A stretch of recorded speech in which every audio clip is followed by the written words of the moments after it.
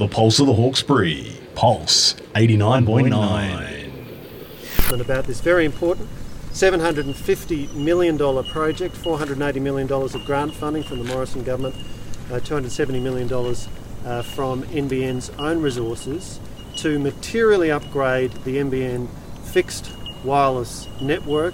And what this means is, first of all, 120,000 premises will now come into the footprint. People who are presently served by satellite will be able to get the NBN fixed wireless. NBN fixed wireless will now go to a speed of 100 megabits per second, will be available to everybody within the footprint. That's over 750,000 premises. 85% will be able to get a speed of 250 megabits per second. Upload speed will increase to 20 megabits per second, which is really important for businesses, anybody using the cloud, for example.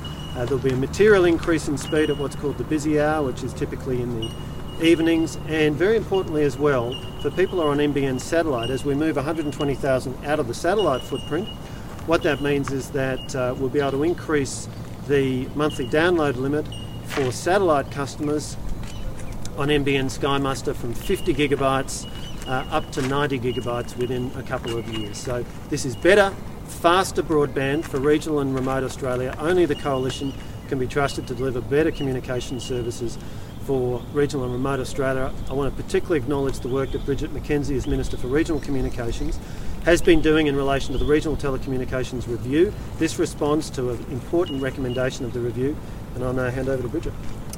Thanks, Fletch. Well, a connected rural and regional Australia is a safer, more prosperous, more sustainable rural and regional Australia. And as we're seeing hundreds of thousands of city dwellers head out to join us in the regions, this level of connectivity is just so critical for them to be able to work, for them to be able to study, and for them to be able to connect with family and friends around the country. We know that this announcement will ensure 50,000 businesses in regional Australia will actually have better services. Download and upload speeds will increase. They'll be able to share files, just not with their neighbours, but around the world. This is exactly the type of infrastructure we need in rural and regional Australia to bridge that digital divide and ensure that all Australians can participate in the digital economy as we head forward into the 21st century. Well, thanks, Paul, and thanks, Bridget. It's great to be here today.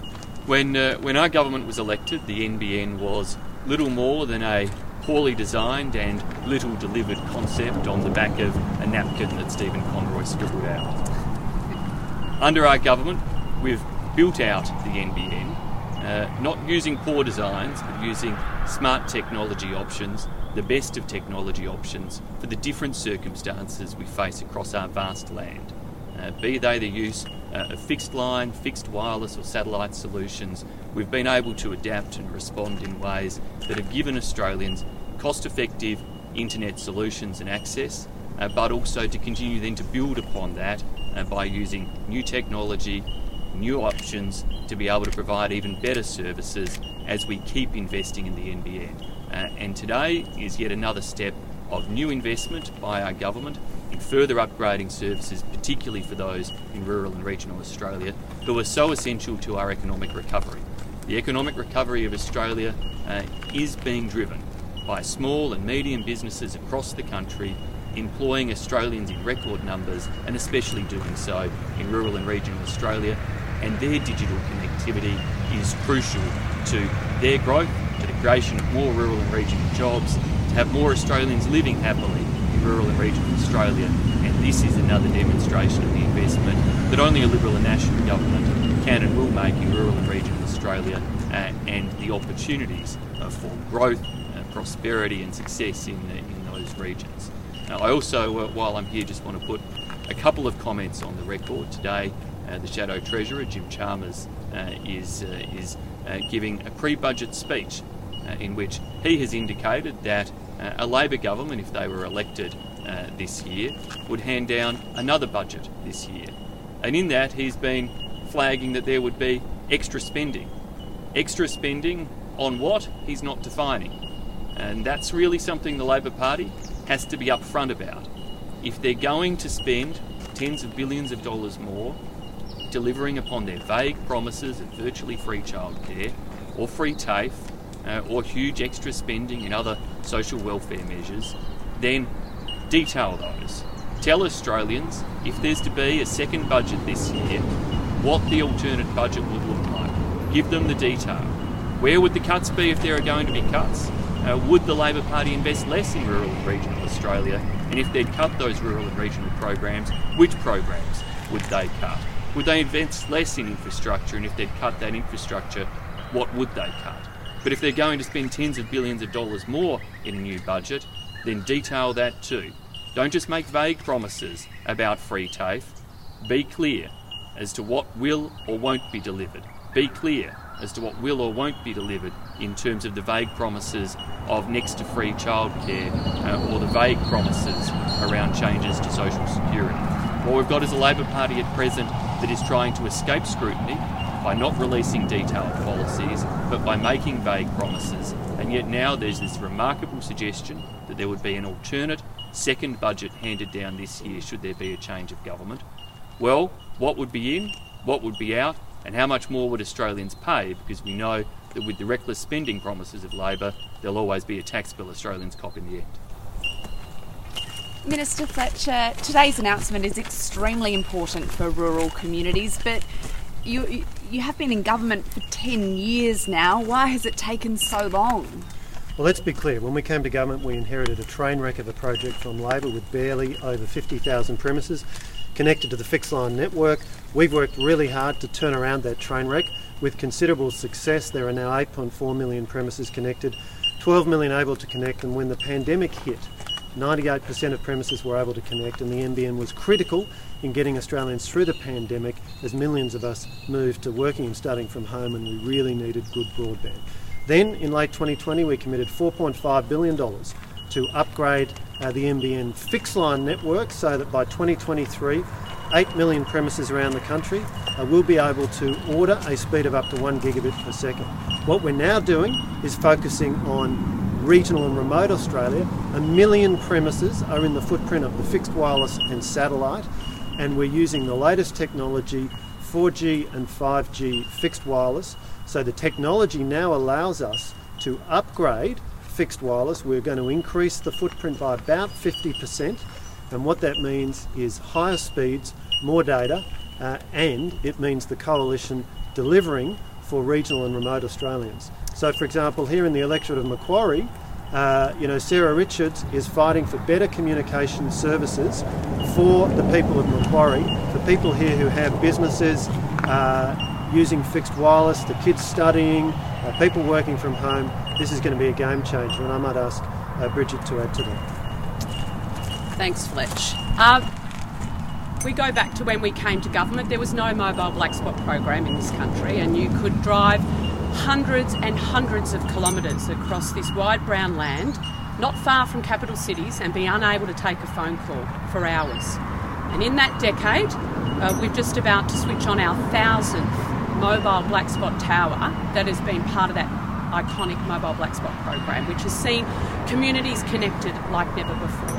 And what we've seen out in rural and regional Australia, that when we give them this level of digital connectivity, they grab it with both hands, they stay connected with family and friends, and the demand just drives up. So that's what we're actually dealing with this announcement now, that step change in demand that we've seen across the regions, which was part of the recent RTIRC review that we got handed down. The price of selling Telstra back in the day was that every 3 years, no matter who was in government, we'd have to look at rural and regional Australia and understand what their level of connectivity was and were they missing out.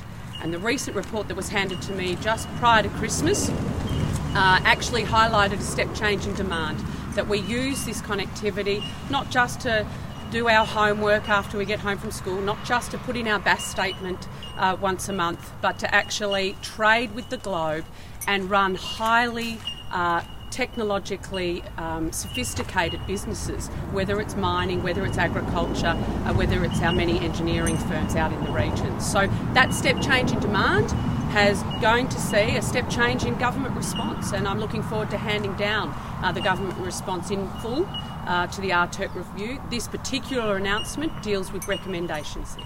When will we hear more about what the government plans to do? Is there going to be more funding? Because we've seen so much anger in rural and regional areas, particularly those hit by the floods who weren't able to access vital telecommunications in the wake of those natural disasters. Is that something the government's got money to spend on fixing? Yeah, absolutely. So we recognised that after the bushfire Royal Commission, there was actually the STAND program is where we actually harden the network existing. We've already put $34 million on the ground to actually make sure that for those mobile base stations we're extending the battery, because when you have a natural disaster, whether it's bushfire or flood, power goes out, and if you don't have a generator or a long hour battery, you lose your telecommunications, which is what we see in natural disasters. So we've got a program where we're hardening that network. I was able to announce just last week $10 million going to 544 projects around the country that actually do just that, so that rural and regional communities are better prepared when a natural disaster strikes. And you're right, the telcos also have a responsibility here. It's not all up to government. Telstra, Optus and other telco providers need to make sure that their infrastructure works in a natural disaster. This is Australia. This will not be the last time we see a flood. It will not be the last time we see bushfire or cyclonic activity. So we need to make sure that telecommunications infrastructure is fit for purpose in a country like ours, and that is exactly the type of thing that the review actually took into account and highlighted to the government. And we'll see that response before the election? Well, as I said, I got it just before Christmas. I think it was like 3 days before Christmas. A fantastic review, the most consultative one done to date. A lot of public consultation right around the country, and very, very sound recommendations about competition, about standards for telcos, about affordability, about access, and how do we actually ensure rural and regional Australia participates fully in the digital economy and isn't left behind. So I'm excited about our response, and I look forward to handing that down in the coming period. It's Catherine from Pulse FM Community Radio in the Hawkesbury, and of course we've had 3 or 4 disasters in the last 3 years.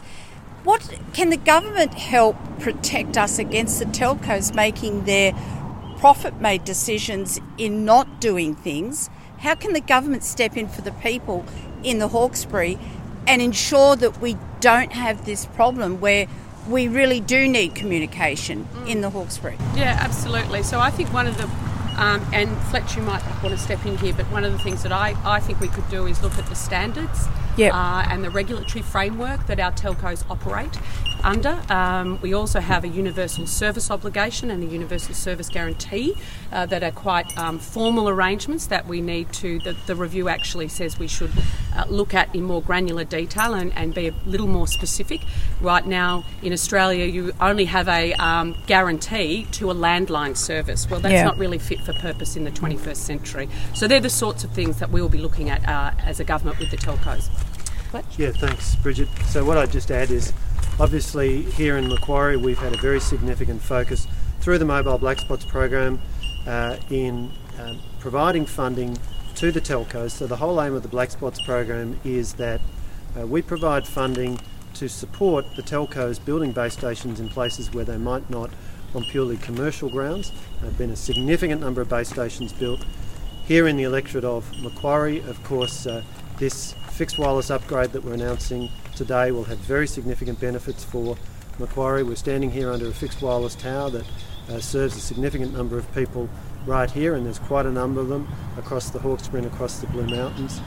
So what we are seeking to do, and Bridget has spoken about the Regional Telecommunications Review and the great work she's doing there, we're seeking, and we have a demonstrated track record of targeted funding to bridge the gap between what it is the telcos are funding on commercial grounds to meet the objectives of getting coverage where it needs to be.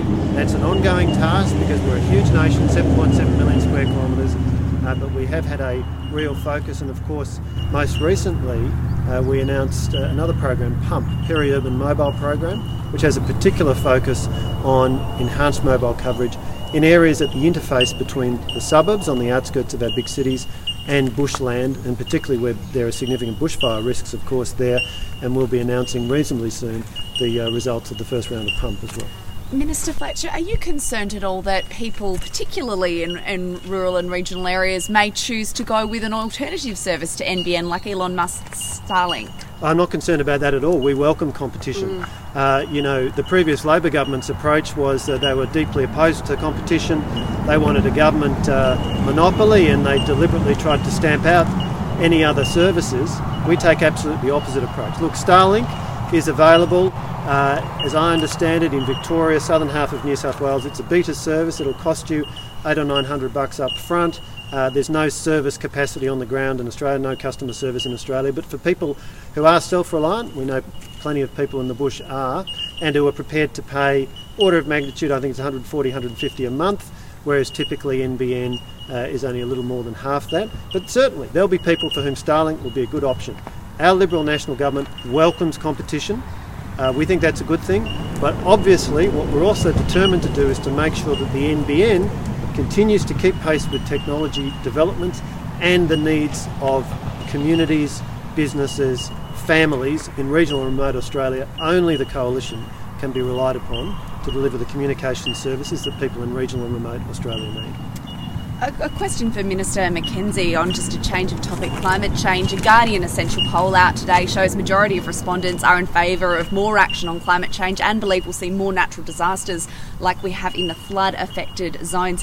Is the Coalition doing enough to tackle this problem, and are you worried that you'll lose votes at the election over this? Well, as a nation, I think we need to be talking up our action on climate change. There's not too many developed countries like us who are able to, hand on heart, say they've reduced their emissions by 20%. We can say that. We know that is an actual fact, and we should be championing that. We should be singing that from the rooftops rather than beating ourselves up every 5 minutes that we're somehow not doing our bit on what is an incredibly serious global issue. Meanwhile, China and India, the large emitters, are not doing their bit. And so this is a global problem and does require global leadership. I'm very proud to be part of a government who's taking steps to care for the environment, not just in the present, but into the future. That's why we've set up the Emergency Response Fund, because we know that not just our generation, but future generations will be experiencing more intense and frequent natural disasters. That's what the scientists tell us, and that's why we're preparing for that future with things like the Emergency Response Fund. Last one. The UN singled out Australia, though, when it comes to climate change and what it says is inaction, and it's warned that turning back to fossil fuels while we're experiencing an energy emergency due to the tensions in Russia and the war in Ukraine, they describe that as madness. Now, rather than investing in new gas and fossil fuel projects, shouldn't we be turning to renewables and things like electric cars? Well, we are. I mean, the fact that someone's running around saying we're not looking at electric cars, or that we're not putting wind farms up in rural and regional Australia, or solar farms up in rural and regional Australia, is kidding themselves. I mean, that is not the case. But so too is the reality that without fossil fuel investment, we don't have an electricity supply. Now, we need electricity, affordable and reliable electricity, to run our businesses, to run our schools and our hospitals and our homes. And until we can actually generate enough electricity from other sources to fulfil that, then you're going to see things like you're seeing in Europe, when that energy supply is challenged. So this is the tension that we're seeking to deal with as we move towards net zero by 2050. The Pulse of the Hawkesbury. Pulse 89.9.